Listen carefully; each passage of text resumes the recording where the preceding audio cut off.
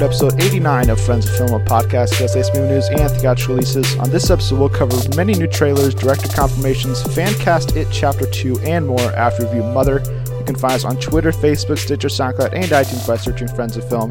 As always, I'm your host, Cooper Hood, once again joined by a man who joined me for an interesting doubleheader this weekend, Josh Straley. Yeah, the back nine this week was quite something. I mean, wow.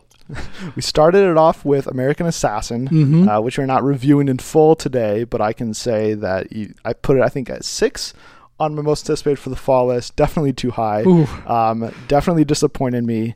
I was surprised to see reactions from other reviewers and stuff that they're like, oh, this is fun and dumb. I was like, no, it was just really dumb. Yes. I thought more dumb than fun. I still liked Dylan O'Brien and Michael Keaton. Were still good, but yeah, that story was all over the place. Yeah, it was. It goes in 5 or 6 different directions, and all of them get wrapped up in like the last 10 minutes, and just so unsatisfactory and all over the place. Yeah, but as interesting of a movie American Assassin was to see, what we followed, and about an hour after that was Mother, and American Assassin came nowhere close to challenging me as a viewer and making me continue to think about it. Yeah, engagement-wise. Yes, it's a movie that we'll be doing a review of Mother, but just briefly, I mean, I haven't really stopped thinking about it. Just trying to figure out where I ultimately land with this movie. So we are going to review Mother this week. We'll definitely be diving into spoilers on this one for sure, probably for the majority of our conversation. So if you have not seen Mother yet, there will be a timestamp in the description of this episode, so you can skip ahead to the news. But otherwise, hopefully you've seen it, so you can hear our thoughts and theories on full spoilers about this movie. So I will get into it just by saying that this has probably been one of the more difficult, maybe the most difficult movie we've reviewed so far.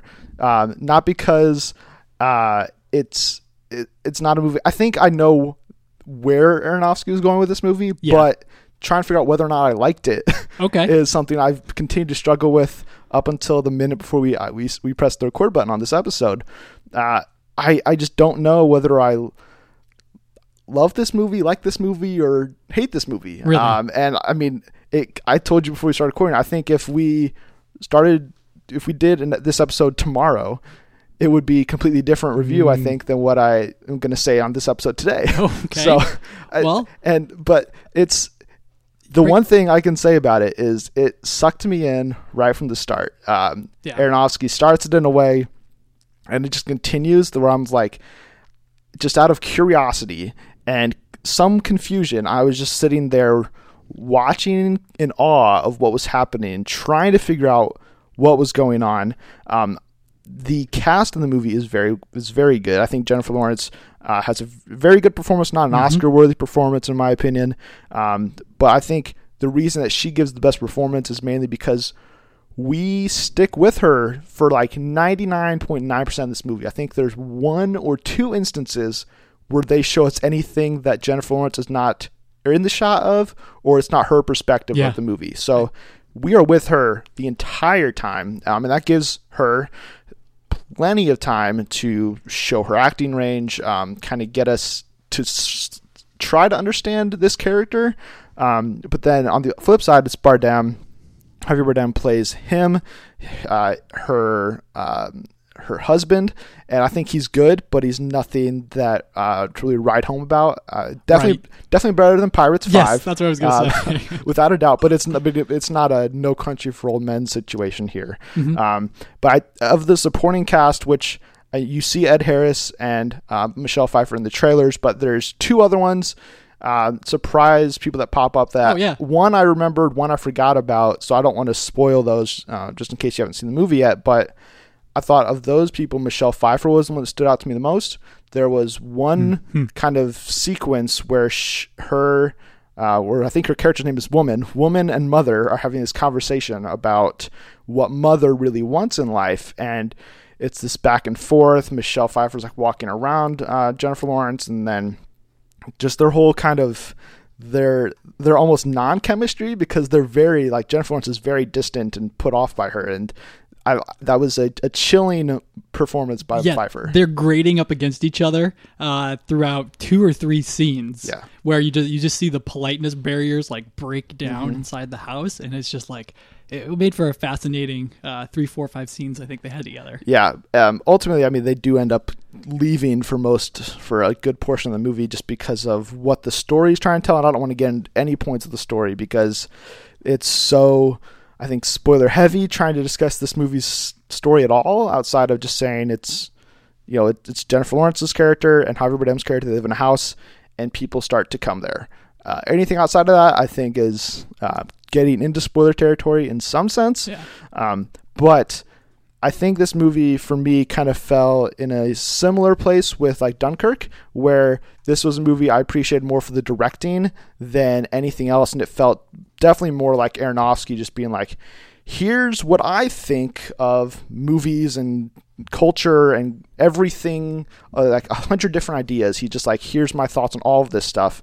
And whether it's the way that he kind of told the story that kept you kind of interested in it, or the way him and cinematographer Matthew Libatique kept everything, all the shots were close and personal. It was unnerving because I felt like I was missing a good portion of the movie because I couldn't see anything outside of 2 inches on each side of Jennifer Lawrence's face for most of the film. But also the sound mixing in the film was great. The house is being rebuilt and the creaks in the wood and every cling of a glass or any single sound just like rings for an extended period of time. It's also unnerving, but it's also I thought it's a really nice touch to enhance the uneasiness that is going on in the film, the uncomfortable levels that Aronofsky's going to. But the final 30 minutes are I was not anywhere prepared for what was happening in the final 30 minutes. I don't want to get into obviously what was happening in those 30 minutes, but that's where Aronofsky's larger theme of the film came into play. Yeah. Very prevalently. And it's one that I can't get behind. Kind of the... Oh, really? Okay. Just the way I understood this story, which obviously we'll get to in spoilers, is just something I can't... I don't agree with his take on everything that's happening, and the way that he positioned these characters and he portrayed some of them, I don't agree that's how they are or would be. But I also just can't see myself wanting to see this movie more outside of trying to figure out what this movie's about. And I also don't know if this is a movie that's I even can figure out, because there are so many different interpretations.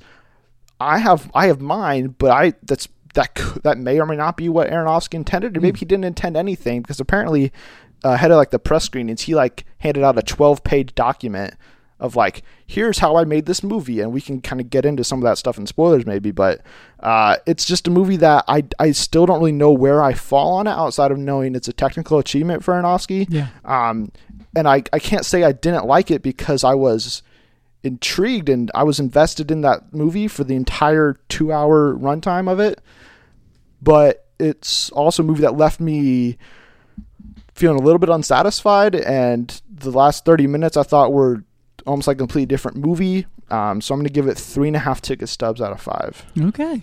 All right. Yeah. I do know exactly what you're saying. The last 30 minutes is where we'll probably put all of our spoiler talk, if not, at least some of it. It goes from, the movie turns from a slow mystery thriller to a full, with being, as general as possible, a full-scale riot of ideas and people and imagery. Yes.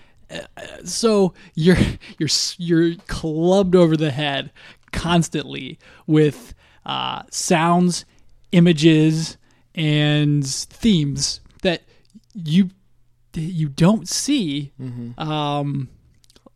until the very end. They're bubbling under the surface, and maybe on the second watch I could see them all again. But yeah, they flood you, and that's where you just go from, oh, I was good to Sherlock Holmes this thing, to, oh, I just got brutally battered by whatever he was getting at.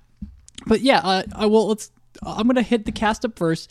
Jennifer Lawrence, phenomenal. Not like you said, not Oscar worthy, but worthy to remember her for this versus I would say Joy. Yeah. So maybe she will get an Oscar. Maybe even the Hunger Games movies. You can throw those out the window, and then don't do that because those are great movies. Well, they're great, yes, but I don't think they hold the candle to how well she does here. She carries this movie until we get Ed Harris and Michelle Pfeiffer finally into the film. Javier Bardem, great, but he's not doing anything for the movie. He's just he's acting how I think Javier Bardem lives his life, right. if that's anything. I sure hope not. Yeah, well, for the first half, how about that? Yeah. Well, maybe for all of it, because it's not really his fault, but we'll get to that. Yeah, absolutely. It's gorgeous cinema. That's the thing to remember about Mother. They filmed it on Super 16 millimeter. It's just beautifully done. And I don't know all the ins and outs of how they expose film and how they layer it and texturize it, but the color is immaculate.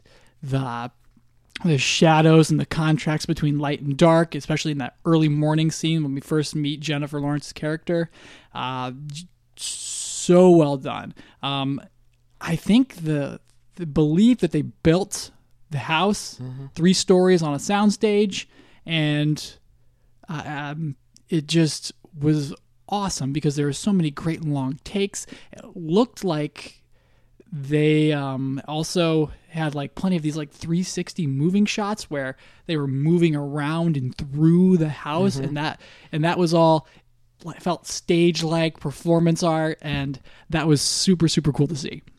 Appreciated the heck out of that. But yeah, ultimately this movie comes down to what it shows us in the end. Because if Ofsky was really just wanting to do this for the technical achievements, which I can't appreciate 100% as a viewer yet, anyway, that's not gonna do it for me totally. So I am left, like you said, just thinking about that last 30, 40 minutes, and everything else around the story in general. And we'll talk about it in a second, but I did feel left out. But as soon as the film ended, I threw my idea out to you because we saw it together. Yep. And you're like, well, no, I don't think that's what it was. And I was like, well, how do you not? And then I realized this is the first movie of the summer that actually is divisive because there's so many different ways to take this. And we haven't had that for like the last 2 or 3 years, right. I would think. Not since Nocturnal Animals have I been... That's what I thought about immediately. Yeah, and I think they're 2 very similar movies. Tom Ford's is very sleek and stylish with the way he did his. And Ofsky's is almost guerrilla. The handheld parts of the film, and just the way he did color. It's very night and day versus the cool and reds that Tom Ford did in Nocturnal Animals. So I'll leave it there, but I'll say this. I'm going to give it 4.5 out of 5 ticket stubs because there's so much left to unpack, and I've been missing that in film a lot lately. Transformers, I mean, there's not anything to unpack there. But we're here with this, and I really, really enjoyed it. So it may have just hit you at the perfect time where you came out of the summer season, seeing blockbusters, and you see this movie, and it's going to challenge you in a lot of ways as a viewer. Yes, and that's what you took away from it, as being appreciative. Okay. I mean, that's completely understandable. Can we get into spoilers? Yes. So if you've not seen Mother, turn away. Well, don't turn away. Just skip ahead to the news. But from here on out, spoilers on Mother. First thing before we go deep. 2 surprise cameos. Yes. Delightfully surprising cameos. The Gleason brothers. Yeah. And Kristen Wiig.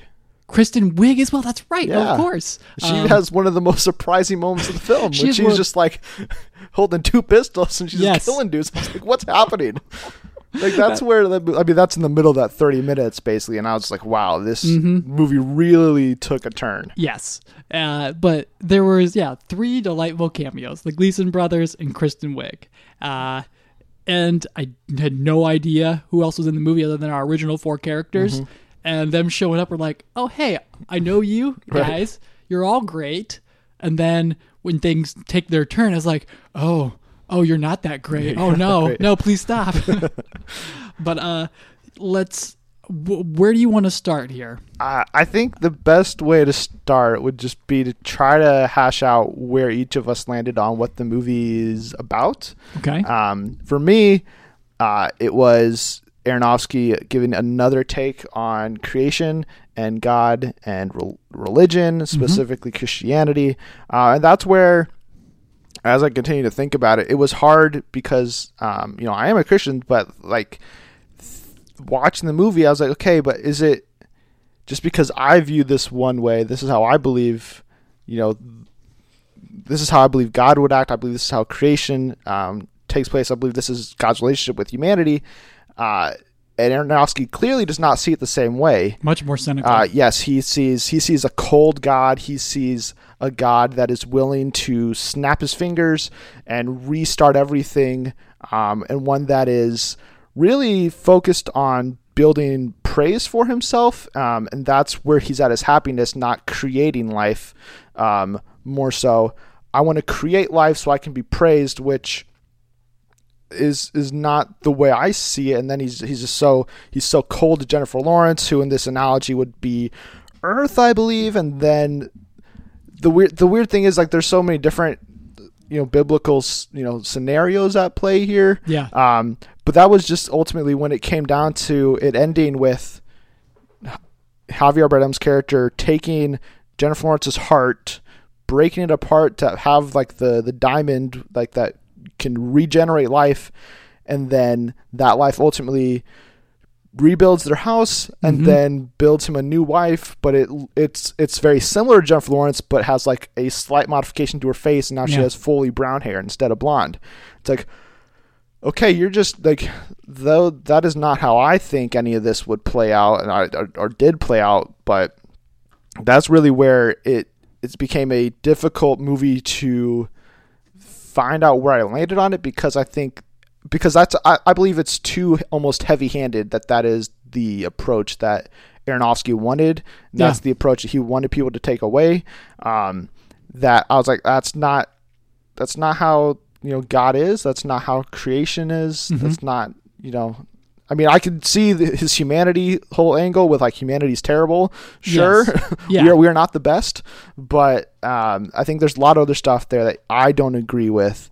That ultimately took it down a couple of notches. Whereas, and in the same aspect of like Noah, where he did the same thing, he did his take on the flood and everything. There's different, iterations and different things he brings into that story there as well that I didn't agree with. But I think this movie's more technical achievement, has better performances and all that stuff. So I like this movie more than Noah, but I still can't really say that I love it. And the extents that he goes to in the third act, I don't think are necessary completely, because it just seems like he's going over the top and just showing extreme just imagery just for the sake of it. And there's also, I mean, maybe the baby represents Jesus. There's no inclusion of the devil in this, if he is going for the God, humanity, creation themes here. But yes, that's where I thought the movie was about creation and God and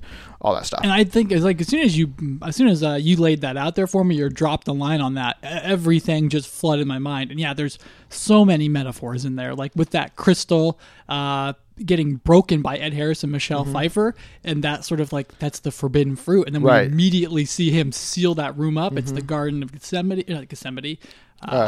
Garden of Yosemite. The Garden of Eden. Thank you. Yeah, I can't, I'm losing it. Yes. That's a national park. Yeah. Well, it's a different part of the world as well. And then there's, the two brothers, the Gleason brothers, which are Cain and Abel, which is cool that he used two real life brothers for that. And then Harvey Bardem is this poet whose words have brought comfort to people, and he's working on his second book, which is like the idea of the New Testament, and he finally writes it, and then that's when the second wave of people come to the house, and it goes from reverence, I think, and then it just descends into chaos where there's bombs, SWAT teams, murderous cults, Kristen Wiig just doing, wasting people. That all hit me. But I as soon as I watched it I was like, oh, it's about celebrity culture. Yeah. And because Javier Bardem is this artist and he's in this marriage with someone who just wants to be with him, just wants to love him, from at least Michelle Pfeiffer's assessment of Jennifer Lawrence's character. I was like, okay, I see where this is going. And then fans come, and each time they sort of interrupt and interfere with their life, but Javier Bardem's so consumed by this need to be loved that he keeps putting in jeopardy their marriage and everything that they have, their house, the home that they're building together, just to have some affection from the outside. And eventually it comes up to a part where people are ripping apart their house and trying to take ownership of it. And Jennifer Lawrence is just like, well, why are you doing this? And they're like, to prove that we were here. And I was like, oh, wow, that's sort of like selfie culture with celebrities. And sometimes where it's like, you don't want to meet them or talk to them or say anything to them. You just want people to know that, hey, I saw this person here. Check them out. I'm kind of cool. And I was like, oh, that's kind of apt. That's kind of cool. And then eventually it gets to the point where it just totally destroys everything. And that's like, and we see Jennifer Lawrence look crazy in the end. And that's like I thought that was the idea of, oh, sometimes women, when they come out of this, are totally burned, like a Britney Spears type of a deal, like where you see her go crazy, or she shaved her head. That was weird. But whatever the case is, that's where I thought like the whole thing was going. And it was trying to like say, hey, stop that. But I love the biblical metaphor is just so much harder to ignore at this point. Yeah. Just because even like the fact that Jennifer Lawrence's character's name is Mother, it could be, easily representative of Mother Earth. Javier Bardem's character's name, him, with a capital H. All the other characters' names are lowercase, so it's a further thing of, God with capital G. He, the Omega in the end.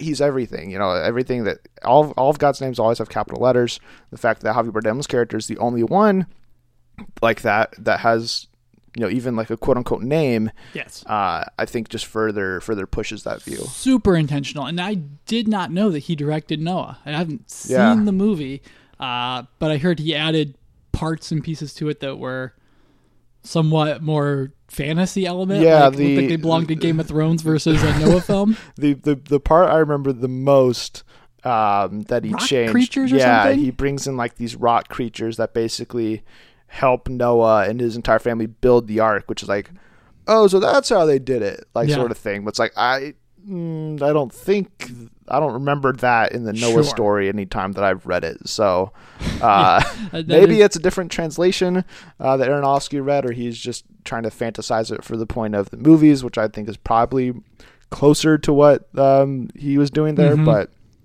yeah, I think and even like I mentioned the letter that was given like critics before they saw the movie at screeners. Like it was like basically Aronofsky's explaining the process of the movie, or like how he made this movie, saying that like he woke up one night in like a fever dream and he wrote this entire movie in 5 days. And then he like went to a stage house and filmed a version of it without any of the actors, and just to try to figure out what he was going to make. And then he went back, rewrote the script, and then he filmed the actual movie. And he was kind of saying like, oh, this is just all my thoughts about, the state of the world and politics and global warming. And he has so many ideas bouncing around in this movie based on his own knowledge. So trying to come away with one interpretation of the story, I think, is impossible, which is also why I think trying to figure out what this movie's trying to say is almost maybe like counterproductive, because maybe there isn't one overarching narrative at the end of the day, because if Aronofsky doesn't even know, then why should I have to even figure out in the first place? Because if there's not, then that's where this movie would fall further down the line. If there is really no meaning to it, then it's just like, okay, it looks great, but there's nothing there. And then it would go from like a 3.5 to like a 2 or something. Okay. Yeah. It would take a significant decline in that regards. But because I think the creation theme is so heavy handed and it's just so right there in your face, I think that has to be, that's the only way I could see it. I get this, a larger piece of the inspiration with sprinkled themes of fame, family, and environmental crusadership. Right. And like, I get the whole fame thing. Problem is, Ingrid Goes West did the whole celebrity tortured fame thing so much better. Oh, that was also, I haven't seen it yet, but doesn't that also have elements of, social media addiction, things like that to it? Okay. But it's it's also very much about like the whole celebrity, the online celebrity culture of today, where it's like, I've got 1 million followers, I'm a celebrity, but really you're only showing the good parts of your life instead of your entire life, so it makes you seem like a better person than you actually are. Okay.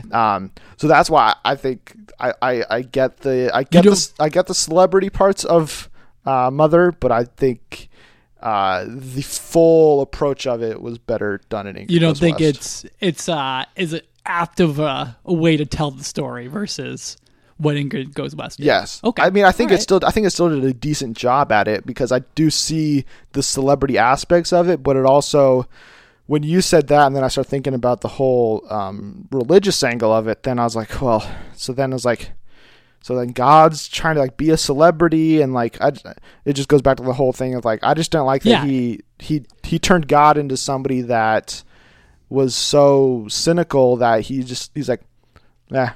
Delusional. I've writer's block. I don't want to create anymore. But really, he does, because he has this sort of endless loop of creation. Because the movie opens with us seeing like a girl's face burning up, and then Javier Bardem putting the crystal into the holder at the house coming back to life, and then we see Jennifer Lawrence. But it was a different girl at the beginning than it was Jennifer Lawrence, and there's a different girl at the end than it was Jennifer Lawrence. So it seems like this is an endless cycle that continues to repeat itself, and the fact that Aronofsky would put God in that situation where he is allowing all of this destruction to happen over and over and over again, and he continues to be so cold to Earth in this metaphor, and to almost humanity as a whole, only to then once he cracks his ideas, and then he just wants to take all the praise on. I just didn't like that, since the fact that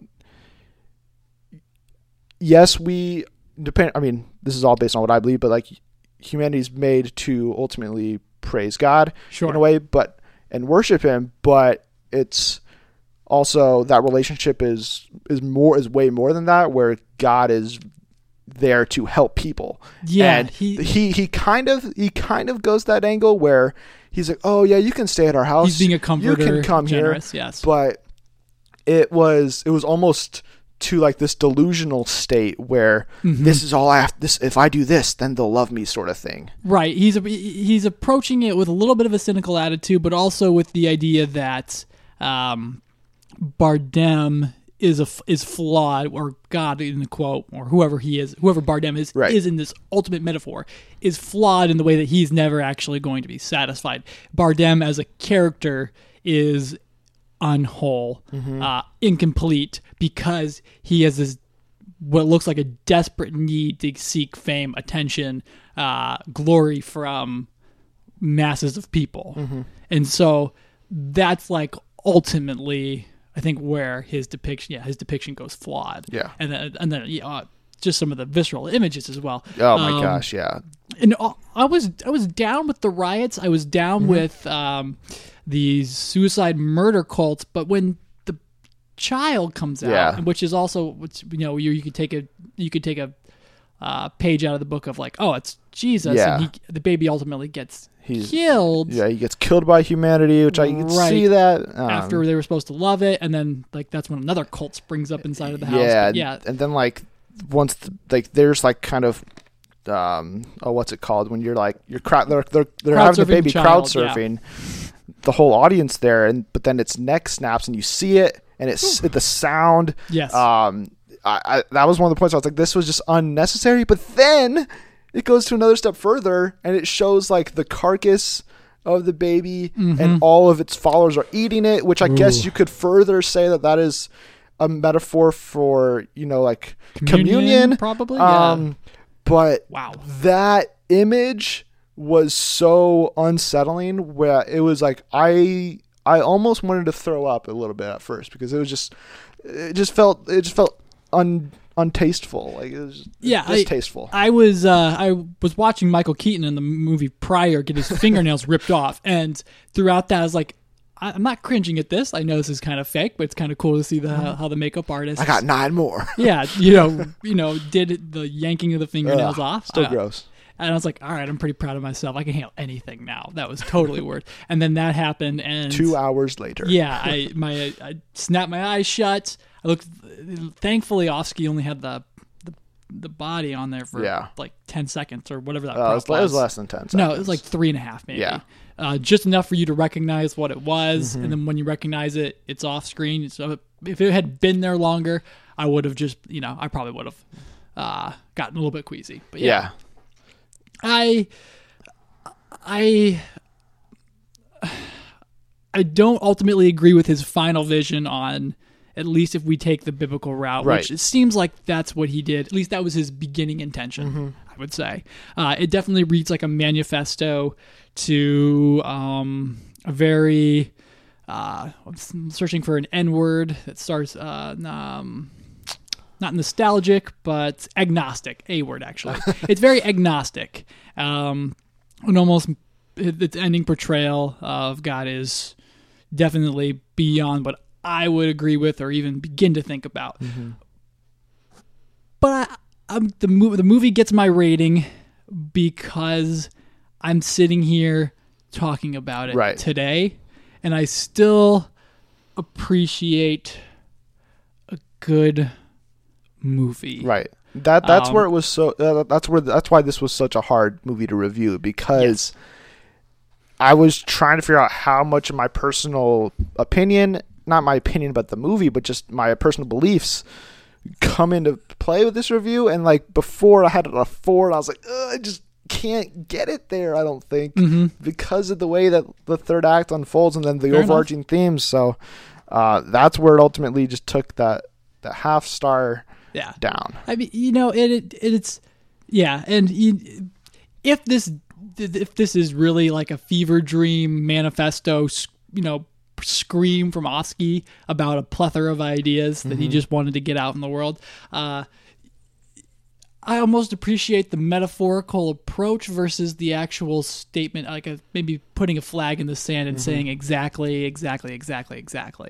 I'll be interested to see what he does next, because whatever he follows up with after this is going to be quite a thing. Yeah, well, I mean, like we got to end it soon, but I think the other thing about this was that some people have interpreted that Aronofsky's movies, whether it's Black Swan, The Wrestler, Requiem for a Dream, he always puts his characters in like these really terrible situations where they're down to their luck. They need to make a change in their life, and they're looking for more purpose.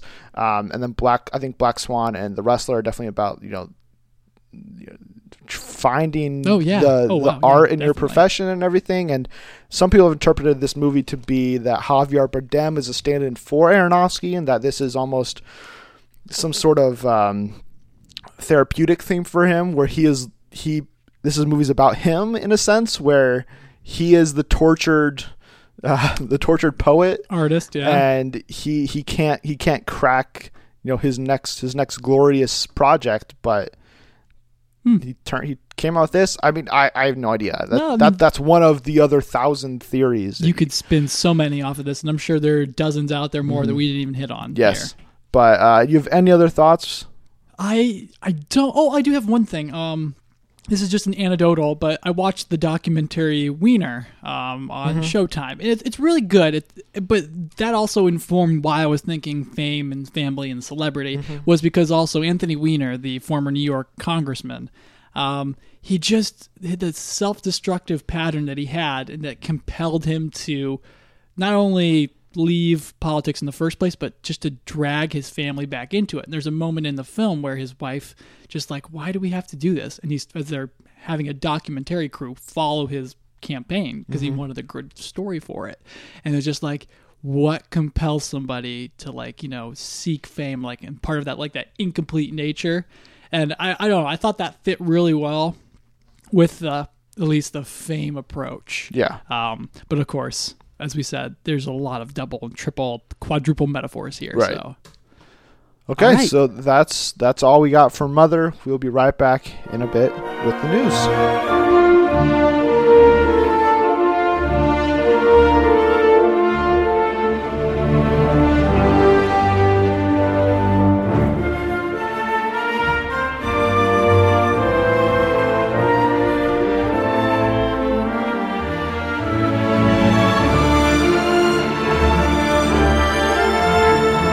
And we're back with the news, and our first story of the day is actually a trailer. We have a bunch of new trailers this week after a couple of weeks, so I feel like we haven't talked about trailers. I don't know what the reason is for that. Super empty. But we got our first trailer this week for All of the Money in the World, the latest trailer for a movie from Ridley Scott, starring Michelle Williams, Mark Wahlberg, and Kevin Spacey. He's unrecognizable in the role.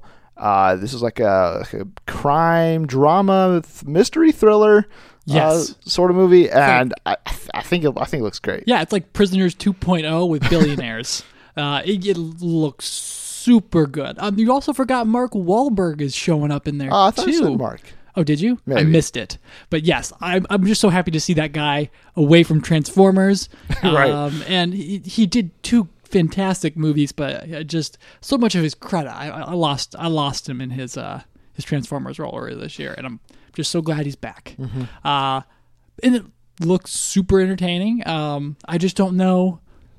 I don't know this story. Yeah, and me I'm neither. resisting the urge to Google it right now because I want to know what ultimately Kevin Spacey's character does. Because as Frank Underwood, he plays that visceral, self-serving president, and now we have him as like an unfeeling billionaire who won't pay $12 million. Yeah, to save his nephew. Right. So yeah, and it's a super interesting, true story, I believe. But yeah, I don't want to look up. I never look up the real life events for any true stories as long as I don't know them previously. Okay. Just because I want to know as little about the movie as possible when I go see it. Yeah. So I mean, I'm in. Do you think it has a chance at the Oscars? Michelle. It's too early to tell, maybe. Too early to tell. Michelle Williams looks like she's doing some serious butt kicking because it's going to revolve around or turn around her as a grieved mother. So we'll have to find out, though. I could maybe obviously we haven't seen the movie yet. We barely saw how the performances play out, but I mean, Kevin Spacey could barely tell it's him, so that always is, I think, a boost in the Oscar race. So we'll have to wait and see about that one, but we also got our first trailer for a movie coming out next year. It's supposed to come out at the end of this year. Another one from Jennifer Lawrence, that being Red Sparrow. It's her reteaming with Hunger Games Catching Fire director Francis Lawrence, which I'm welcoming with open arms because Catching Fire is my favorite Hunger Games movie. So it's very good. Them pairing up again it is a good move on that part. And I love I Am Legend as well. So Francis Lawrence thinks a great director, and it's basically the Black Widow solo movie I've been waiting for Marvel to make. Basically the same premise, but it's Jennifer Lawrence in the lead, and Joel Edgerton gets involved, and I'm excited for it. Yeah, okay. Is she? But she's the villain, right? Joel Edgerton's monologue in this, his voiceover, makes it sound like that's his prey. Like that's who he's tasked with taking down. Maybe, but I think it's her story. Is it? Okay. Yeah, I think we're following her, and then he'll probably be the one trying to track her down to stop her from assassinating somebody, but I don't think we're following Joel Edgerton. I think we're following her. Okay, cool. Very cool. But yes, it looks super intriguing. Russian Cold War era. Jeremy Irons is in here somewhere too. Okay. So I imagine he'll be playing some kind of, I think he's British, right? I think, he's British. He'll be some MI6 agent, which I think will be perfect for him. I'd love to see him in a Bond movie. Ooh. Let's get to that. What about he could be the villain in the next Bond movie? He doesn't make a good villain. His No? appearance in Assassin's Creed was okay. You're right, but like, Mufasa's not very good. Right. Ultimately, Scar, not yes. not Mufasa. Well, he it's just voice, yes. But. Yes, but ultimately, it's just like, oh, hey, Grandpa. I mean, it's not a dig at him or his persona or anything. It's just like, I see a friendly face in Jeremy Irons versus something evil. Yeah. But I could also see him being a handler for Red Sparrow, the secret assassin. Right. So, but yeah, it looks super good. Yeah, we also got our first trailer for Downsizing, latest movie from director Alexander Payne, starring Matt Damon, Kristen Wiig, bunch of other people. Christopher Waltz is in there. Jason Sudeikis is in there as well, and then there's one other person I'm spacing on, but they are there too. Yes, there are other people as well, and crazy cool premise because it's about like the world inventing technology to shrink people and set up this like other world on Earth for tiny people where like you can basically sign up to shrink yourself, and then you get even more money. Like your money, if you're small, is like I think like in the trailer it says like that Matt Damon and Kristen Wiig get $52,000, but if they shrunk themselves, that would be equal to $12 million. Quadruples or so I mean that is a crazy enhancement for the financial reasons, and it looks. I don't know how the movie's going to play out. I don't really know what the actual plot of the movie is going to be because they're just kind of setting up the premise at this point. Yeah. But it's a cool premise, so I love Matt Damon, so I'm going to be there. Super unique too. I can't pick out. Oh, Neil Patrick Harris. Yes. And Laura Dern as well. Laura Dern's in there? Yes, they're like a couple or something. Okay. Like that. But so I don't know how that'll all play out, but yeah, those were who I was missing. But yeah, I just don't know where the movie's going with this at this point. The tweet reviews that I've seen, and I try to stay away, but they come across, is that they say it's a satire of something. And I'm trying to think of where it, like, what's this trying to do? Where's this movie going with? Other than, like, just shrinking people and put them in, like, houses and, like, what's the conflict? Or, you know, I can't find that out, but this movie's been on my radar because it's just been, it's kind of the funkiest movie with a clear idea of what a story, right? Yeah, that I've heard about. So I'm waiting with bated breath to see what's happening. Like, is it just like a joke about how like the lengths will go to stop climate change? Is it like a class thing, or is it just kind of like being wowed by the world? Because Matt Damon's monologue at the end is I think is like some really good lines about how we've built around a lot of the excitement that's out there in the natural world. But I'm excited for it though. Would you downsize yourself? Ooh. Let me see how it turns out for Matt Damon and Kristen Wiig first. That's probably fair. It just based on the money side of it, going. Oh yeah, it's a sweet deal. Doing that, going from there to there, I think that's a crazy good deal. Plus, I don't know what kind of jobs you have down there, but it's like Jason Sudeikis like, oh yeah, we have 3 cheesecake factories on my road or whatever. So you're obviously living the good life down there. You see him like getting like entire jugs full of vodka out of a giant vodka bottle, which I mean I wouldn't drink any of that stuff, but I mean I think it's just like I could get a Coke bottle. There's one sitting in front right now. I could put it in my backyard down there and have endless Coke for like a year probably. For infinity.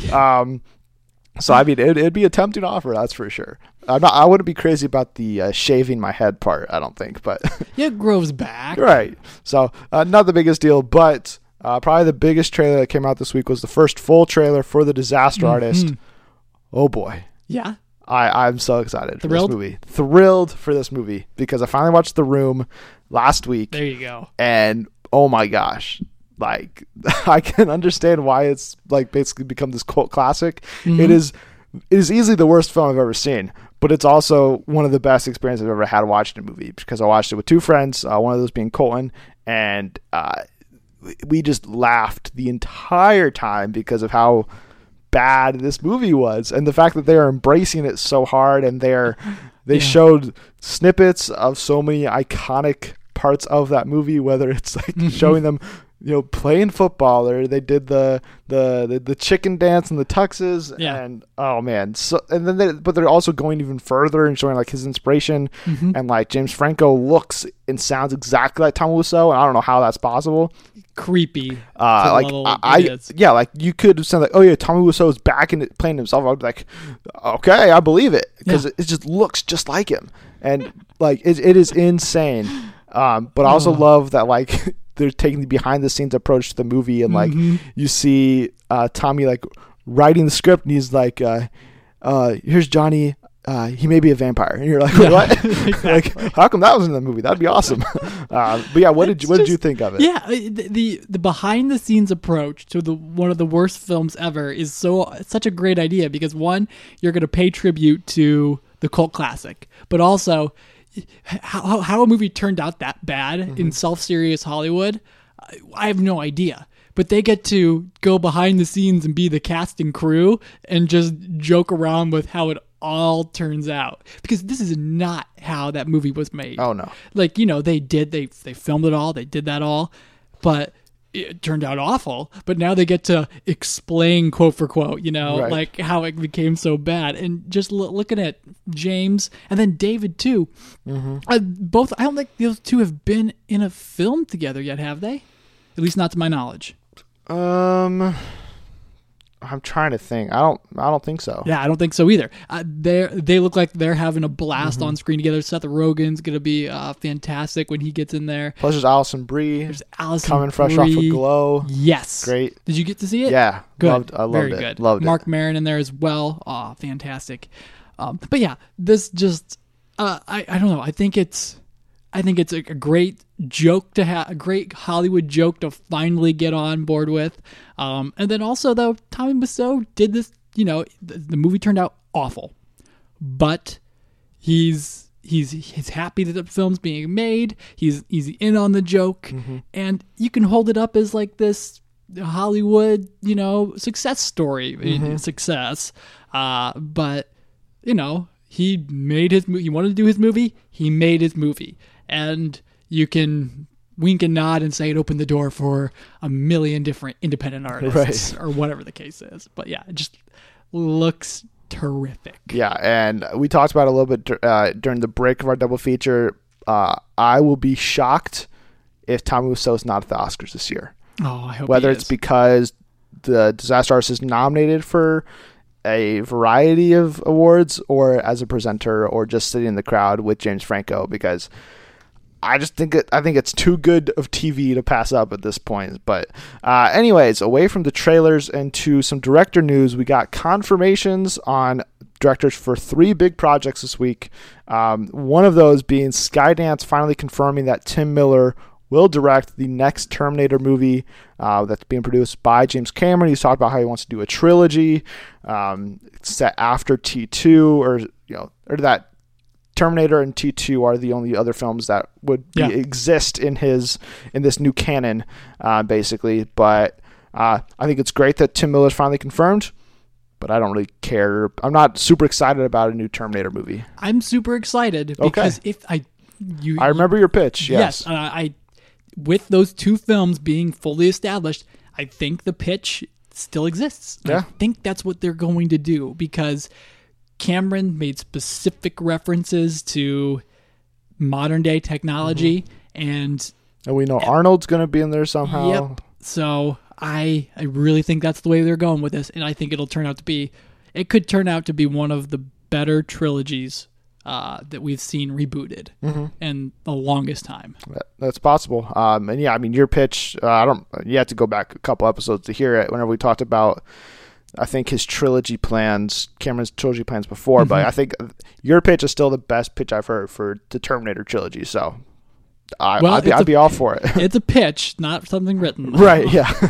That's fair. But we also finally got confirmation this week that Patty Jenkins is back for Wonder Woman 2. Heck yeah. Finally, it's been 3 months since Wonder Woman came out in theaters, and we now finally have the official confirmation that she is directing the sequel, And not only is she directing it, she is producing, she is helping write, and she's getting a massive payday, which is Big great time. because she is now scheduled to make anywhere between $7 and $9 million on the front end. On the front end, Ooh. plus she has back end points. So basically, she's going to get some secret percentage of the profits that the movie makes at the box office.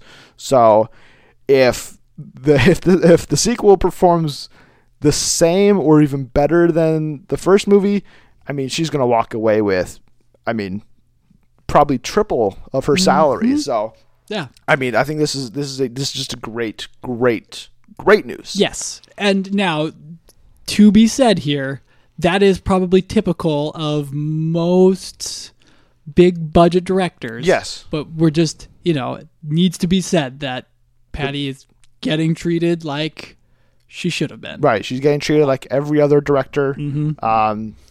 Just because she's not a man doesn't mean she can't direct and doesn't mean she shouldn't be paid like all the other top directors. And I think there were some sources that said this was a complicated negotiation, one that took longer because it's kind of an unprecedented deal where Patty Jenkins made the director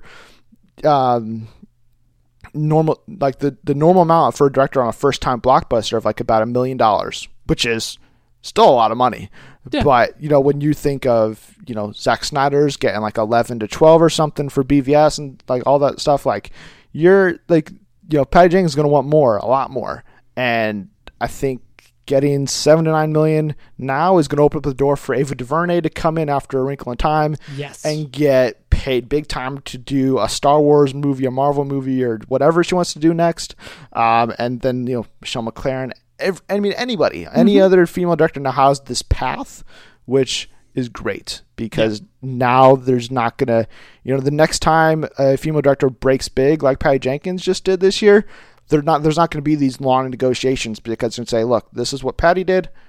If you want me to do the same thing, pay me like Patty. Precedent setting. And I think that is great. Absolutely. So in addition to that, she also has obviously more creative control. And in doing so, THR revealed that Patty is bringing on Dave Callaham to help write the script. He previously did the script for the first Expendables. He helped break the story on Godzilla, the 2014 Gareth Edwards movie. And they were initially working on a project previous to her landing Wonder Woman called Jackpot. That obviously since fell through because of her commitment to the DC universe. But I think she's obviously comfortable with this guy. And the fact that she's bringing them in just further shows to me that this is going to be Patty's movie. 100%. Pair him with, I don't know what his chops would be, or his special skill set as a writer. But obviously, Expendables, as light of a movie as it was, during plot and substance, everything like that, it was tons of fun. Yeah. So lots of action. And if I had to take a dig at Wonder Woman, it would be that the ensemble, when assembled, was pretty average. So if he's there too, I don't know. I think the movie is filling its holes. And Wonder Woman 2 is going to be something awesome, especially set in the Cold War. So yeah, I'm excited. But moving on to the biggest director announcement of the week, one that coincidentally or not came a day after Patty Jenkins signed. So I don't know if this was just coincidence or maybe Lucasfilm called up Patty and was like, "Hey, do you want to direct Star Wars?" Then Patty said, "Hey, DC." Lucasfilm wants me to direct Star Wars 9. What do you want to pay me? They're like, oh crap. What'd you say? You wanted $9 million? Okay, you got $9 million. Either way, Patty Jenkins is not directing Star Wars Episode 9, as great as that would have been. But instead, it's going to be J.J. Abrams coming back to the franchise after previously directing Star Wars Force Awakens, reinvigorating the entire world's fever for Star Wars movies and Star Wars culture and books and comics. And he relaunched the Star Wars brand in a big way. Yes. And absolutely. He is not only directing the movie, but he has he's co-writing alongside Chris Terrio, who obviously he got an Oscar win for his screenplay on Argo. And then he also did part of the script for Batman v Superman, and I think he has story credit, or maybe it's screenplay credit, on Justice League as well. So you don't know what parts of BVS he's accounted for, but I think that is an interesting pairing. And then a couple hours after they announced this directing announcement and the new writer, they announced that the film has officially been pushed back to December 20th, 2019. All in all, I think, or what do you think? You're the Star Wars guy. Yeah, well, no, this is fine. I mean, I think that's literally the only reaction you can have to it. You laid out his credentials, his ability to breathe life into subjects is fantastic. He is the perfect mimic to Steven Spielberg on the planet, I would say, and he'll do what he did for Episode 7. Hopefully with, story guidance and tonal shifts that would have been presented by Johnson. But I don't really, that's fine. The excitement for Episode 9's directors that, got sucked out of me. And so I don't have anything the only thing to look forward to Episode 9 for right now is just Episode 9. Okay. Nothing innovative, unless JJ's planning something, spectacular. But yeah, everything will be fine. Like, it's just, this is actually the most boring story we have today. I will say in all honesty. Yeah. You're not excited about this? It's fine. I think this is great news. Well, depending on who else they could have picked, but it's reportedly Rian Johnson passed on it. So, right. which makes sense because of his schedule. Mm-hmm. If he would have accepted this job, even if they would have pushed the movie back to December either way, Johnson would do press and everything for Last Jedi, and then immediately be starting writing a script with Terrio or somebody else for 9, casting, doing all pre-production work, and then shooting. Like that's another 2 years in Star Wars with no breaks, because it's not like, oh well, the Russos stayed on for multiple Marvel movies in a row. They didn't do anything else in between, but they had 3 or 4 years in between movies, not 2 years with no real heads up that they're making these adjustments. But I think, like I said, this is great news. I don't know why people aren't excited about this. Well, it's just like, okay, like JJ it's a masterclass on how to make a film for Star Wars Episode 7. Big budget with heart, humor, and impactful story on characters that have been alive in the hearts of Americans and people around the world for 30 years. But it's just like, it's more of the same, and that's fine. I don't need something to be blown away by. Well, not blown away by, but to be, shaken. Because I'm going to see the apex of the story that he set in motion. And having the guy who began it conclude it, sure, why not? I was never hyped about Colin Trevorrow. Right. But JJ doesn't have any of that hype. He's like, that's so awful to say, but it's relative. He's killed every movie that he's done, except for maybe Star Trek Into Darkness. That was the one where killed in a good way. Yes. Yeah. Okay. Just, he's done a phenomenal job. So you expect awesome from him. Right. Now, like, why isn't that a good thing? It is. It's fun. It's just like, it is a good thing. But see, that's the thing. I kept thinking about this I didn't know this was the way you were going to take the news. I thought you'd be closer to my end, where I'm thrilled that JJ is doing it. I think Ryan would have been the best choice, but obviously because scheduling, that just seems impossible. Right. But I think JJ's a fantastic choice to close it out, and I can't stop thinking about. He's like Ron Howard, okay? How about that? No, he's not. Yeah, no, he's gonna do that. He's gonna get the job done. Oh my god! And he's going to get this. I mean, like, listen, if JJ was coming in just to plug and play, the movie would not have been pushed. He would just take whatever script. Who was Jack Thorne was writing? Yeah, they didn't have a script. I think that's what it was. They clearly had something. Jack Thorne didn't come on and do nothing for a couple of months. That's true. Okay. He made a script. Like, Lucasfilm has an idea for this movie. Okay. And I don't think you push it 6 months and hire JJ to do, okay, JJ, we're in trouble, just plug and play, direct the movie. Exactly. And plus, why would JJ want to do that? It just doesn't make any sense. I think if this announcement was made back in 2013, whenever it was announced that JJ was doing this movie, if it was announced JJ's doing Episode 7, and then 2014 they announced Rian Johnson's doing Episode 8. Okay. And then imagine the January, I think Trevorrow was announced to direct a couple months before episode 7. Yeah, it was actually, it was like almost right after he had gotten the done final Jurassic World, right? Yeah, the box office. I think it was like right around Comic-Con, D23, so it was like in July or August. Mm-hmm.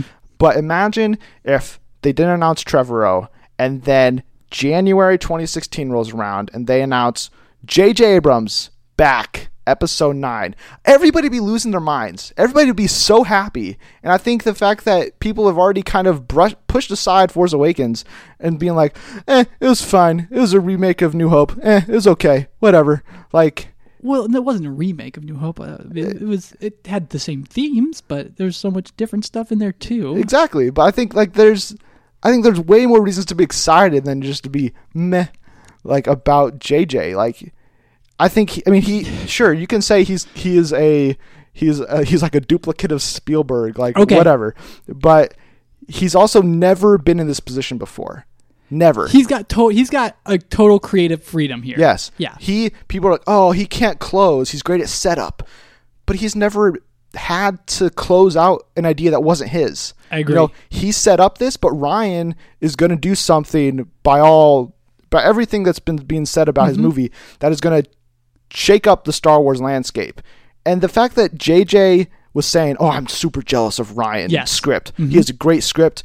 I think that makes him excited for 9. Yes. And the fact that he's going to then direct it to close out those cool ideas that Ryan is further setting up, but also giving him another ability or another chance to see the criticisms that he got for 7, saying, oh, they just put another Death Star in. Oh, it's, Jakku is, the new Tatooine. Rey is the new Luke. Poe is the new Han. Like, it's just, these are all just replacement characters from the original trilogy. They're stand-ins. Han's a stand-in for Obi-Wan, blah, blah, blah, blah, blah. On and on and on. Sure. He can now do, he had to do that. He had to ride nostalgia and set up all that stuff so people would be back on board for Star Wars. Is there somebody on the intersphere internets here that you're like directing this specifically towards? It's just like, I feel like it's the masses. I feel like I think the masses think it's okay. Like, it's right, not, but I think it's more than okay. Well, it's the same guy who did the first one. Yeah. And when you say the word same, there's no peak there. And there's I don't agree with that. There's relative right there. Because when the Russos were announced to come back for Captain America 3 after doing Winter Soldier, I think many people were very excited about it. Because it was their first time, right? Right. And then the fact that, they killed Civil War as well. Guess what? They're back again to do 2 more Avengers movies. Perfect. Great hands. Like James Gunn. Oh, man, I wish they would have gotten somebody else to do Guardians 3 because James Gunn, I don't want him to do it for too long. I don't think that counts. But how high was the high for James Gunn when he wrote his piece on directing the third one? It was great news, but then the next day you're probably back to, okay, well, James Gunn is doing one, and it's going to be like maybe different than the first one, but sure, but I think it's also, the Gunn news was probably more expected, where this one may be expected. I think when Trevorrow was kicked off, it's either going to be Ryan or JJ. I think when we did the big question last week, we started that. I was like, is there any other options? And you were like, yeah, but like really, there probably wasn't. Sure. It was going to be one of these 2 guys just out of Lucasfilm can't take a chance. Proximity and reliability. Yeah, Lucasfilm could not afford, and maybe I think that's even more interesting aspect that JJ's coming in. JJ's going to go in knowing he's going to pretty much be able to do whatever he wants. Yeah, because Lucasfilm can't fire him. You're absolutely right, but also I do like what you said earlier about this right here. He finally gets to finish something because he began Alias, he began Lost, he began his new Star Trek series. And there may have been missteps along the way during his 10 years, but ultimately he did leave those things to go on to do other things. Like he didn't do all the Mission Impossibles. Right. So I love the idea that he gets to conclude something because he is so creative. And he gets to do something, like that's the thing, he gets to do something new. Yes, he's coming back to Star Wars, but JJ has never followed in the footsteps of somebody else. It's always JJ is the setup guy, and then we let other people run wild with his ideas. Now he gets other people's ideas and gets to run wild with those and end. And I think that's a cool, possibility. Yeah, absolutely. But when you're at this point, I think this is what the reaction is it's just like, okay, cool, great. But I've got episode 8 on my horizons right now. Sure. So when I start to hear cast lists, when I start to see,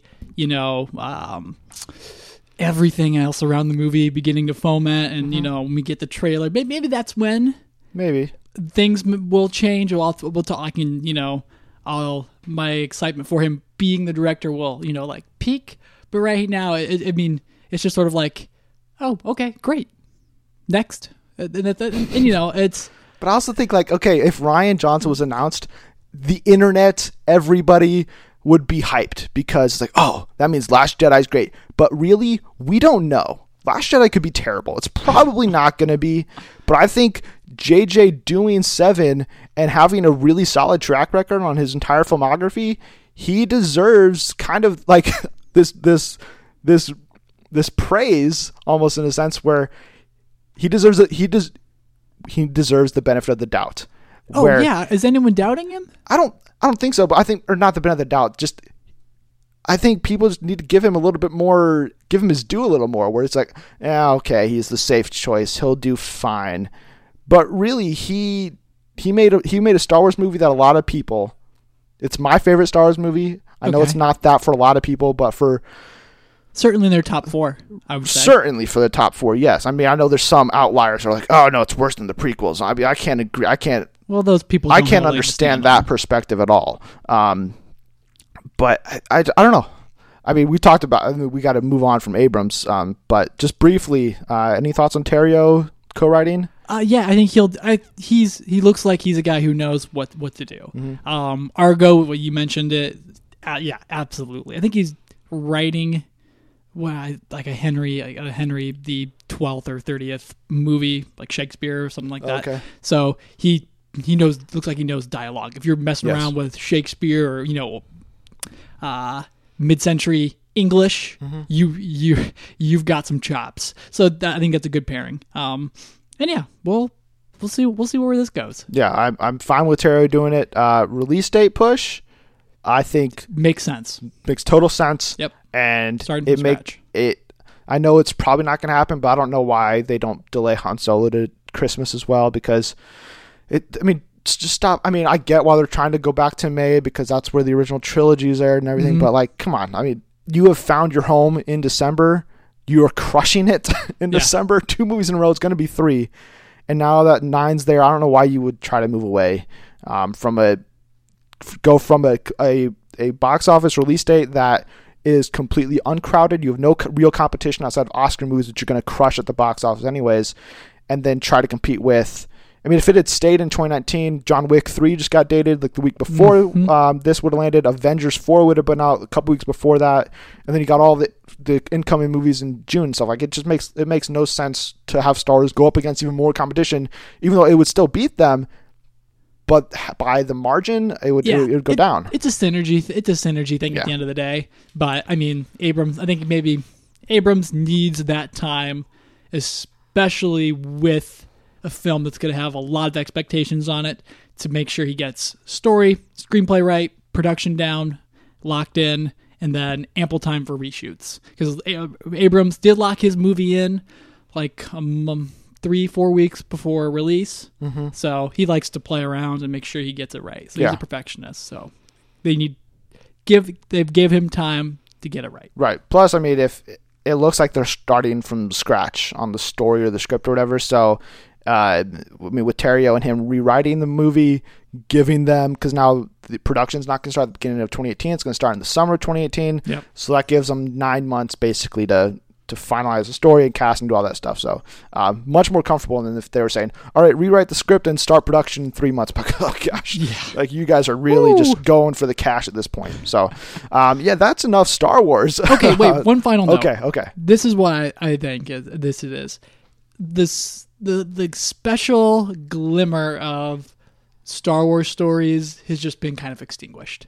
We rode the ouster of Phil Lord and Chris Miller, and now we watched Rian Johnson Colin Trevorrow agree to leave the project. So I think it's the idea that they found people that probably did love the story and care about the intention, have now kind of like washed away, and we do see that it is a corporate movie making business now. The facade of Star Wars for Star Wars' sake is kind of gone. Okay. And maybe that's why when Abrams is back on there, it's just like, okay, yeah, he crushed the first one, now he gets to crush this one. How about that? And that makes everyone just kind of like mellowed. Sure. I mean, I think that may have been part of the reason they chose Abrams, just because they're like, okay, people are going to be fine with Abrams, but most people aren't going to hate it. Right. I'm just surprised that more people aren't that much more excited about it because it's Abrams and not Trevorrow. Like, all right. That's an upgrade in my opinion. So I agree. I agree. Anyways, we got to move on because we have the big question to get to.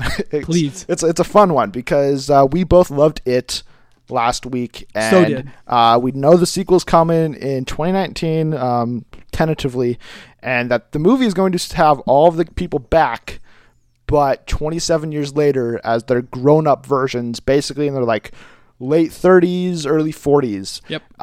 Which brought us to the question of who should play the older versions of the Loser Club in It Chapter 2. And there's so many suggestions out there. I've seen so many listicles the last week and a half trying to pinpoint all these different, who should play each of the 6 members of the Losers Club. And we're going to give our takes now. We'll probably have to go through it a little quicker than I would have liked just because of time constraints. But my first suggestion for Bill Denbrough, he's a little young, but he's hilarious, and I think he would do the whole stutter, awkward part of Bill great. Zach Woods.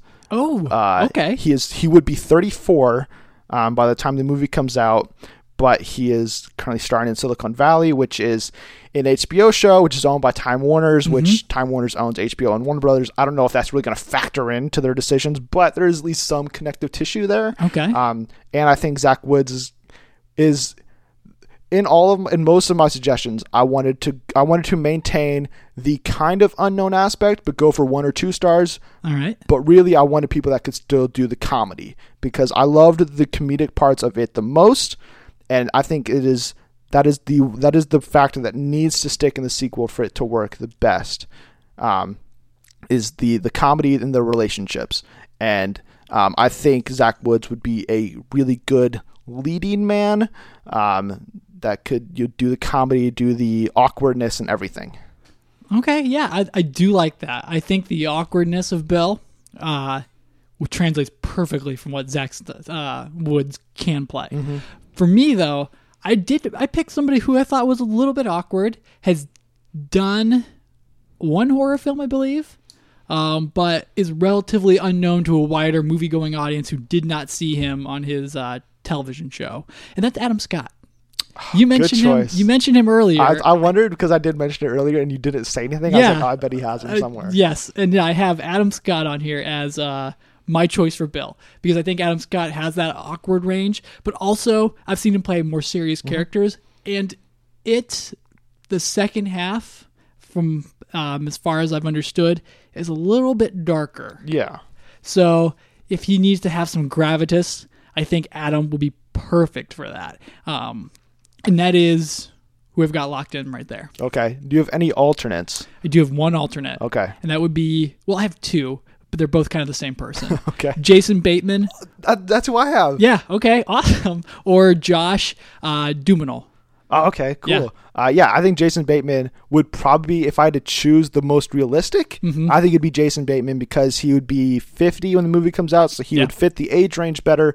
Plus, he has a really good relationship with Warner Brothers, doing Horrible Bosses 1 and 2. He was in Central Intelligence, and then he has a Game Night or Tag, or one of those 2 movies he's set to star in next year for them. So he obviously likes working with them, and I think especially coming off of Ozark, which I haven't seen yet, but it's gotten great praise so far. I think he can definitely do both the comedic stuff and also, based on Ozark, the dark, serious stuff as well. Perfect. Awesome. So let's go on to Beverly. Who would be your first choice for Beverly Marsh? All right. There's an obvious one floating out there. I'm going to skip over that one real quick. Okay. I think you'll probably say it. You want to mention who it is? Well, it's Jessica Chastain is the name that's being floated like as the ultimate fan cast. Right. I mean, but also the director said that he would love that, right? Right. I mean, they worked together previously on Mama, and obviously Chastain is blowing up right now. Maybe she'd get Oscar love for Molly's Game at the end of the year. She's doing a superhero movie finally, so I think her notoriety is only going to continue to rise, and I think she'd be a good starring face for Bev. Yeah. But I've got Karen Gillan. Okay. Up next, I think that she can play a heavy-handed character. She's doing that in Guardians of the Galaxy, albeit underneath. Lots of makeup. Loads of prosthetics and makeup, but I think she could totally crush Beverly, and with the older version and everything like that. I mean, she's like Karen. So I think she's a little 30, young, yeah. But I mean, give or take 10 years on, right. on a movie. I mean, yeah. I mean, Jessica Chastain's playing 27-year-old in Molly's Game or whatever. So, I mean, yeah, you can mess with age in Hollywood for sure. Absolutely. How about you, Cooper? Because we already mentioned Chastain, I think she would be the most likely choice because of the connection to Muschietti already, but I think the other popular suggestion and one that makes a lot of sense would be Amy Adams. I didn't have that down. Because she's in the Warner Brothers family playing Lois Lane in the DCEU already. And I mean, she's a phenomenal actress, so I don't know why they wouldn't want her. I think she looks most like the younger version of Bev already. Okay. Yeah. Just put a couple of freckles on her and you're good to go. Do you have any alternates other than Amy Adams? No. Okay. I do have one. Okay. And I've got Isla Fisher. And I think she could do a really good job as well. I do love Isla Fisher. Nocturnal Animal. I got thinking of Nocturnal Animals this week. And yeah, she's only there for like 2 scenes though. Yeah, but I think she did a fantastic job in those 2 scenes. Right. Spoiler alert. Sorry. It's a movie about fear, and she's terrified in her scenes there, so I think she could crush it there. Okay, moving on to Richie Tozier.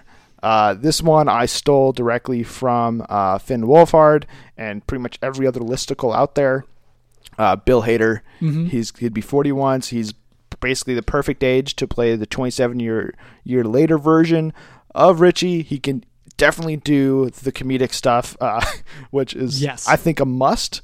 Because I don't know what these characters like 27 years later, but I want Richie to still be the sarcastic, witty member of the group that throws one-liners every other minute. Because I think that was one of the best parts of it as well. So I think Bill Hader, and plus Bill Hader looks like an older version of Finn Wolfhard. So I think that is the only suggestion I have for Richie. Okay, yeah, all right. Well, I had Bill Hader too. Just because, like you said, it's almost perfect. It's too obvious, yeah. But so I've got somebody who is 35. He recently did a Netflix special where he played a 75-year-old man, but John Mulaney. Okay. Or Mulaney, I'm sorry. He's got 2 stand-up specials. He's a stand-up comedian, but I think he could crush it as Richie. Okay. The best way to describe his comedy is smart guy with, smart guy awkward, and I think he would totally kill it. You have to take a look at some of his stand-up I don't think stuff. I've ever seen him in anything. But yeah, he's charismatic. He's kind of on edge funny, and I think he could totally pick up where Finn left off. Okay. Moving on to Ben Hanscom.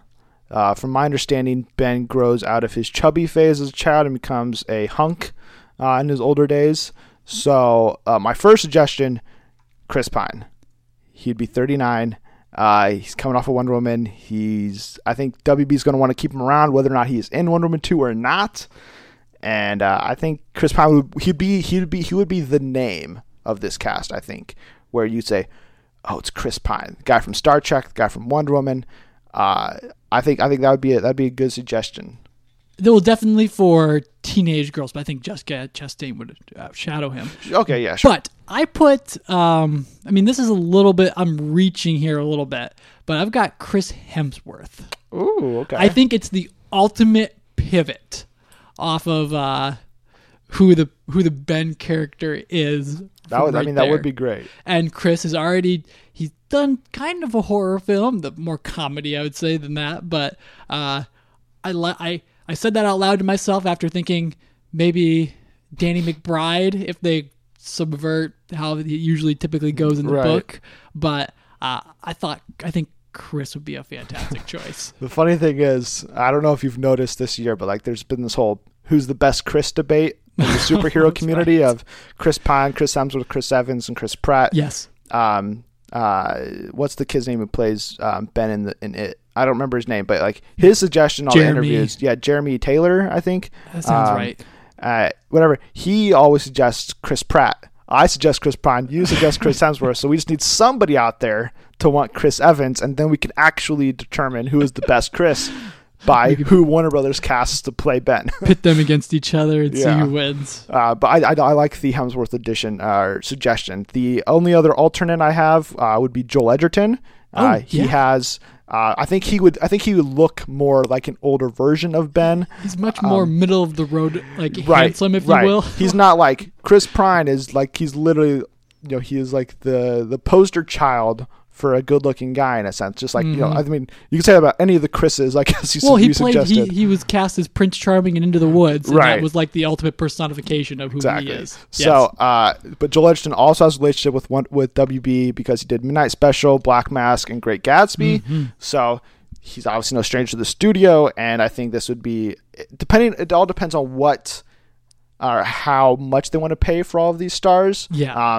Which I mean, the rumor is they want to go star heavy, but I think Joel Edgerton is just in that middle ground where he's recognizable to a lot of people. I'm a huge fan of Joel Edgerton, but then there's also a lot of people who don't.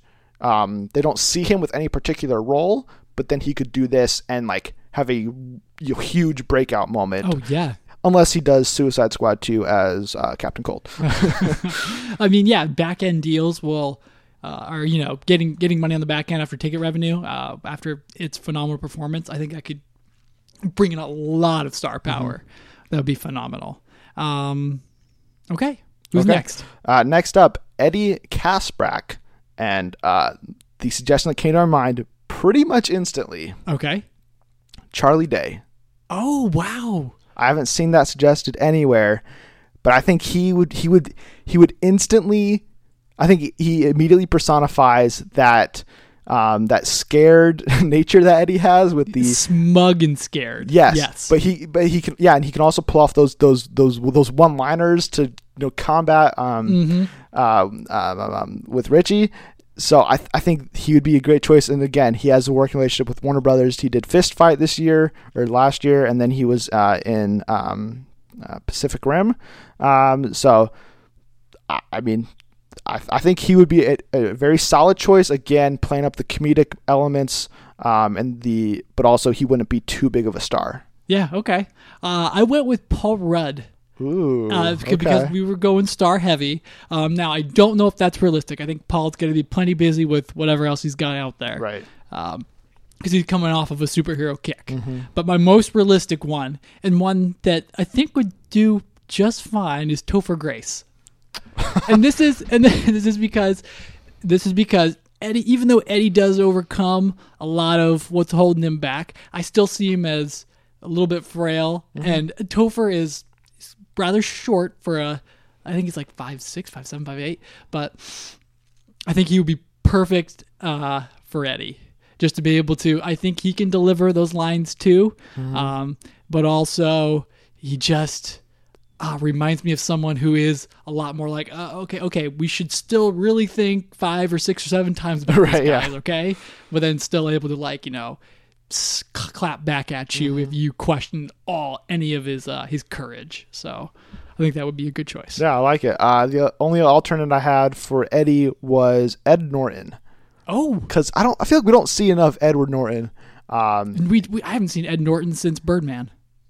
Yeah, he was in Collateral Beauty. Yeah, I skipped it. I think that was the last movie he did, again with Warner Brothers, and I think he could do the unnerving nature of Eddie. I think pretty well. Absolutely.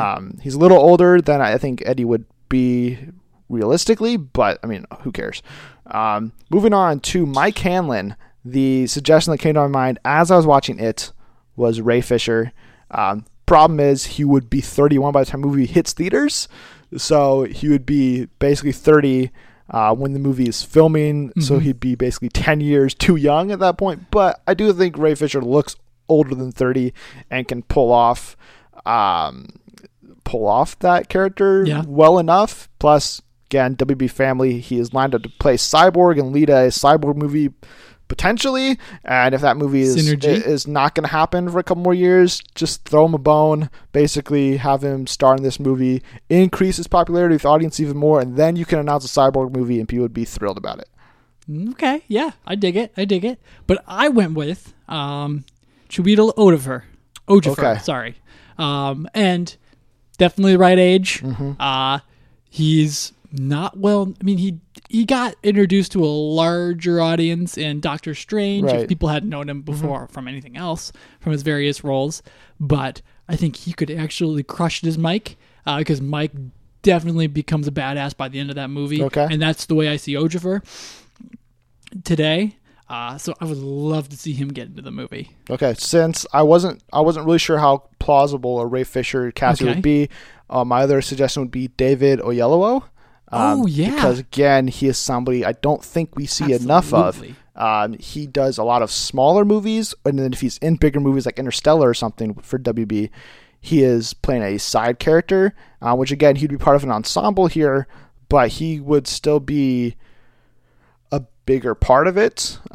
Even though, to my knowledge, it sounds like they gave most of Mike's story away to Ben in the first movie, but Mike's the only one that sticks around in Derry in the years that follow. So I think he's still going to have a pretty big role to play in rounding the team together and everything. So he would be one of my other alternates as well.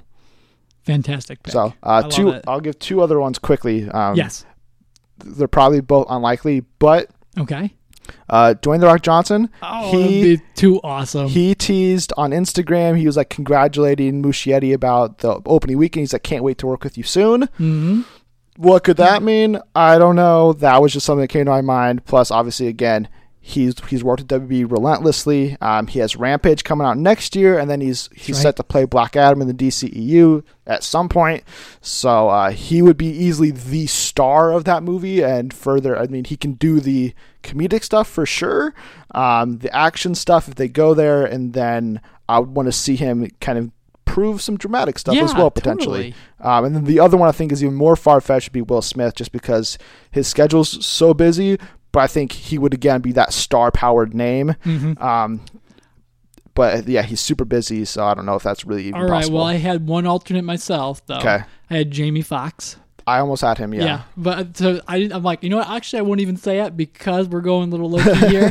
But, I mean, you're talking Will Smith, so yeah, I at least going out put there. Fox out there. Yeah, I think that's totally fair. And then the last one we have to fan cast, Stanley Uris. And this is one of the most fun ones I think I had to cast. I went with, and I guess I was thinking about him this week, but James Franco. Okay, yeah. Yeah, I mean, maybe he's looking to stay small time. Maybe he wants to join, this great horror film series that is, now finally out there. But I would love to see him in there. Yeah. Okay. The only suggestion I have, which again is one I haven't seen anywhere else. Okay. Thomas Middleditch. Oh, yes. Right? I don't even care about mine anymore. Like, I think that is just too perfect to pass up. Absolutely perfect. And again, he has the Silicon Valley HBO WB connection. Plus, this summer during the Silicon Valley hiatus between filming, he did he's doing currently, I think, still Godzilla 2 for Warner Brothers. So if that movie hits, maybe in the break between season 5 and season 6, or season 4 and season 5, whatever season they're going on now, 6, yep. Or they would be going on then, I think Middleditch would be a perfect choice for Stanley. Oh yeah, absolutely. I think so too. If age-wise he doesn't fit the he would be 37. Like oh, he can't be that old. He's 35 currently, so in 2 years he'd be 37. Wow, I do not see him like that know. at all. But okay, I do have one more. Okay. This one's a little lame and probably doesn't fit. But I've got Vince Vaughn. For Stanley? For Stanley. I could see it being like Ben or something, maybe. Maybe, but I think Vince Vaughn could take a seat in there. It would be interesting. Sure. Vaughn is a little bit more bulky than we see Stanley, but of course it's 27 years later. So, so much can happen. All right, so very quickly before we get out of here, if you were the exec at WB and New Line and you were approving casting and you were given your list, rattle off who would star in your version of It Chapter 2 for each character. Okay, from my list, yes. So I've got Adam Scott as Bill. I'm taking Karen Gillian as Bev.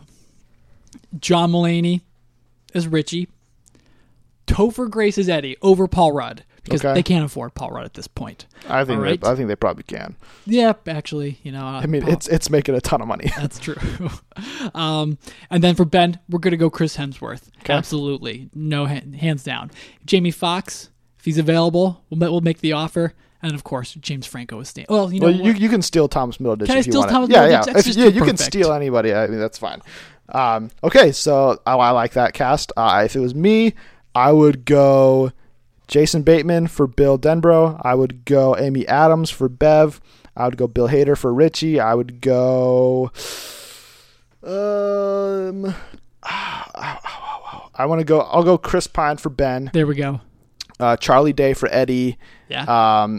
Ray Fisher for Mike, and then Thomas Middleditch for Stanley. Awesome. Yeah. So we will obviously have to wait at least a couple of months to figure out casting for any of these characters, but I think either one of those would be a very intriguing cast for It Chapter 2, and we'll have to see if any of those suggestions maybe make it out there. Yeah, the possibilities around this film have so much potential because it's done so well. It's an American classic book at this point. Right. So, it'll be crazy to see who's clamoring, if anyone's clamoring to be in the film, and how much power Warner Brothers has over, what they want to see done here. Right. Those are our suggestions for the casting in It Chapter 2. Before we sign off, Josh, what are we reviewing next week? We are going to see The Kingsman.